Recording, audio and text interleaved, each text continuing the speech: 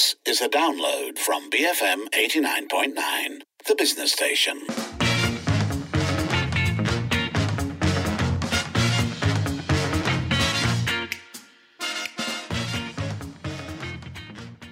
Is 5:38 and it is now today on Twitter, where the question is very simple. WhatsApp for work, yay or nay? This comes from a tweet by Tamara, who says, working via WhatsApp and the notion of being accessible at all times has to be one of the worst ideas ever. This has completely ruined work-life balance and destroyed the mental health of many. And this then opened up a conversation on the use of WhatsApp for work, and particularly, I think, the ubiquitous nature of using WhatsApp for work conversations. So, okay. I have a lot to say, but I think that we can start with the tweets. Sianda says, this is very accurate. I've noticed how they even try to contact me after working hours, which I don't entertain. When I'm off, I switch off my phone and WhatsApp. In case of emergency, you will die because I will not be available. I'm sorry. There are a number of people who point this out, that, it is perfectly fine not to respond to them in your own time, right? So Shamim, for instance, says, I'm of the view that office work is to be done during office timings. Rest is our personal and domestic time. We have social responsibilities to fulfill as well. And such an attitude is not only exhausting, but less productive as well. These WhatsApp groups should also be avoided. Then we have a personal take from Muluri, who says, I worked for a company where all communications were done via WhatsApp. 3 a.m. any day of the week, you would get messages. 99 groups for each project. God forbid, should you not answer or have any plans. I worked during my brother's funeral. I resigned immediately after. Oh, that's awful. A couple of people who point out, whose opinion is that, well, it's up to you. You can set those boundaries, right? Juliet says, then set boundaries. If you have a family, be with your partner or kids. If single, chill, date, exercise. For me, WhatsApp is a personal messaging tool, and work can send an email unless it's urgent and something's launching tomorrow. I stopped reading work emails after 6:30 for my sanity. Bruno, meanwhile, says, in the end, you only read a message and reply if you want. I don't after 6 p.m. Don't care if the world is ending. It's family time. So in response to that, right, there's Magesh who says, but the problem stems from the fact that by the time you've read the message and voluntarily decided not to reply, it's already made its way to your mind, which wouldn't have been the case if you didn't get the message in the first place. Speaking of boundaries, some people actually use technological setups, right, to try and get around that. So Vikrant says, install WhatsApp for business, request for a separate SIM, and turn off notifications for hours when you don't work. So I think that if that's a possibility, it would be helpful. But how many people have the ability to request for a separate SIM or to have multiple devices? I have to agree. I think I'm on the side of what Magesh, the tweet just now, where I feel like if I see the notification, I feel compelled to open it. It's tough, and I think this is the downside of being so tuned to how these apps work, right? They're in red bubbles because they're meant to like scratch at your brain. I feel that division is really tough. As long as I'm using WhatsApp for work, as long as it's in my phone, I feel like it's unavoidable that I will think about it. So to me, the boundary is different. I think it's one thing to receive messages. It's another to feel that you have to think about it. Yeah. Mm-hmm. And I feel differently about that depending on the task. So there are some things where I'm fine to just have a look and go, okay, well, that's sorted and it's okay. I can just now move on with the rest of my day or whatever it may be. In other instances, and I feel more protective on the weekends, I think, in particular. On a working day, if it's a little bit after hours, it's fine. But I feel on the weekends, that's when you really start to resent, especially when it's signaling work that's going to be incoming on Monday. Or when it's signaling work that possibly your boss wishes you'd start on today. And I think that's where it starts to get a little bit, those boundaries start to get a bit blurry. It's not so much the technology for me. I think it's how people use it. No, I agree. I also think that sometimes just acknowledging as colleagues or as a team that there are boundaries. Us as a team, for instance, we work fairly irregular hours. We start later in the day, we end quite late at night. And we don't work weekends usually.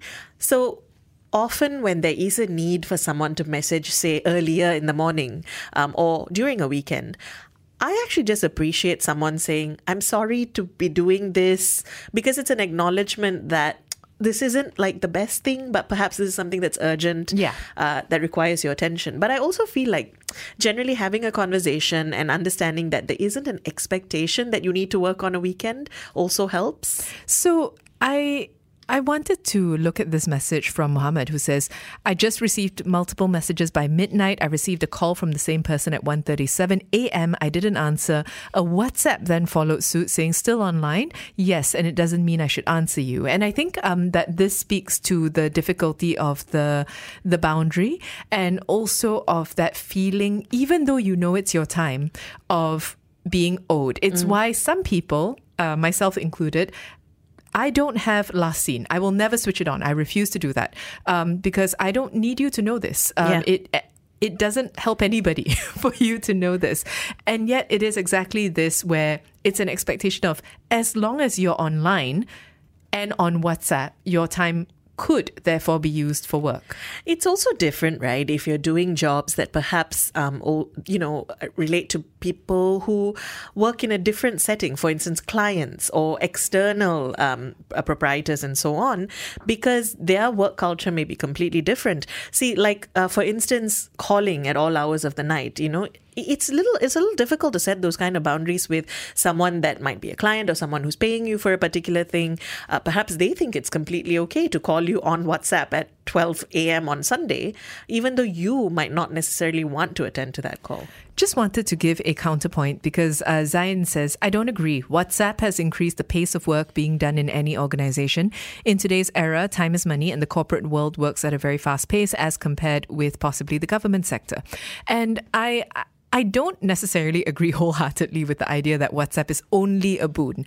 But I think we would be remiss also to be coming out of the pandemic with a lot of remote work, with remote work possibly continuing to be the way of the future, and not acknowledging that actually without WhatsApp, working over not just WhatsApp, but like social messaging, working over the last couple of years would have been close to impossible. I'm really glad you brought that up, because I was just thinking about how there have been days, for instance, where I'm running a little bit late, or I have a plumber coming to my house, where I've actually really appreciated the flexibility of being able to tell my team, I am ready to work. I'm just going to take some time to come in. You can WhatsApp me, I'm available. And I think that kind of flexibility was not nearly as easy 2 years ago. So you're right. I mean, I'm not talking about throwing the baby out with the bathwater. I just think that it is important for people to realize not everybody has the same boundaries as you. Like what you said earlier, simply acknowledging that you are trespassing a boundary is crucial, and a lot of people don't do that. What's stuck in my head at the moment is the Facts of Life theme song. You take the good, you take the bad, and there you have, WhatsApp in the modern age, apparently. Let us know, do you use WhatsApp for work? Has it been helpful, harmful, both maybe? You can call us 7733-2900, WhatsApp 018-789-8899, and tweet us at BFM Radio. Bigotry-free Malaysia. BFM 89.9. On Today on Twitter, we were talking about WhatsApp for work and whether this is something that, I'm guessing the answer is yes, at least to this first question, whether this is something that you use a lot, but also whether it's been helpful, harmful, maybe a bit of both. Share your thoughts with us. Let's see. Lukai says, the company always promotes integrity, saying, of course, the laptop shouldn't be used for personal capacity. So in keeping with the theme, my personal devices are not to be used for office stuff. Lukai, I try to keep that the case, and I've managed with my laptops, but not necessarily with the phone. Yeah. Firstly, because I just hate the idea of carrying two phones around. But yeah, I think if you can, that's a great rule and an easy way to keep your work and life separate. I upgraded my phone primarily for work. No, and that is the truth. I would have very happily stuck to my old, perfectly functioning phone, didn't want to create e-waste, was very happy just continuing. But ultimately, with the amount of emails, WhatsApps, and articles that I was reading on my phone, I just needed to upgrade. It wasn't doing the job. And so I suddenly felt sad, but it's a nice phone. I'm happy. Everything's fine. Well, Liling says, use Slack, use email. Don't install your work email on your personal phone or get a separate number of phone for work. Switch off during the weekend. So this, I guess, it depends on how much budget you have for your tech and how your company has. Yeah, this is true. Never occurred to me, which I guess gives some insight into our company. But no, I think it depends on the budget that you have and also what you actually need your tech to be able to do. Because if it's relatively simple, then I think a separate SIM and all that will work out fine. If, on the other hand, you need your phone to really work for you, then maybe this is going to be a bit tougher. On the side of WhatsApp, Don says, WhatsApp for work is good. Avoided a lot of meetings by discussing via WhatsApp. Ooh, as someone who has ambivalent thoughts on this, because I agree. I know I said earlier that it's really convenient when you need to be away. But that said, sometimes a 2-minute conversation can manifest into a 1-hour chat exchange.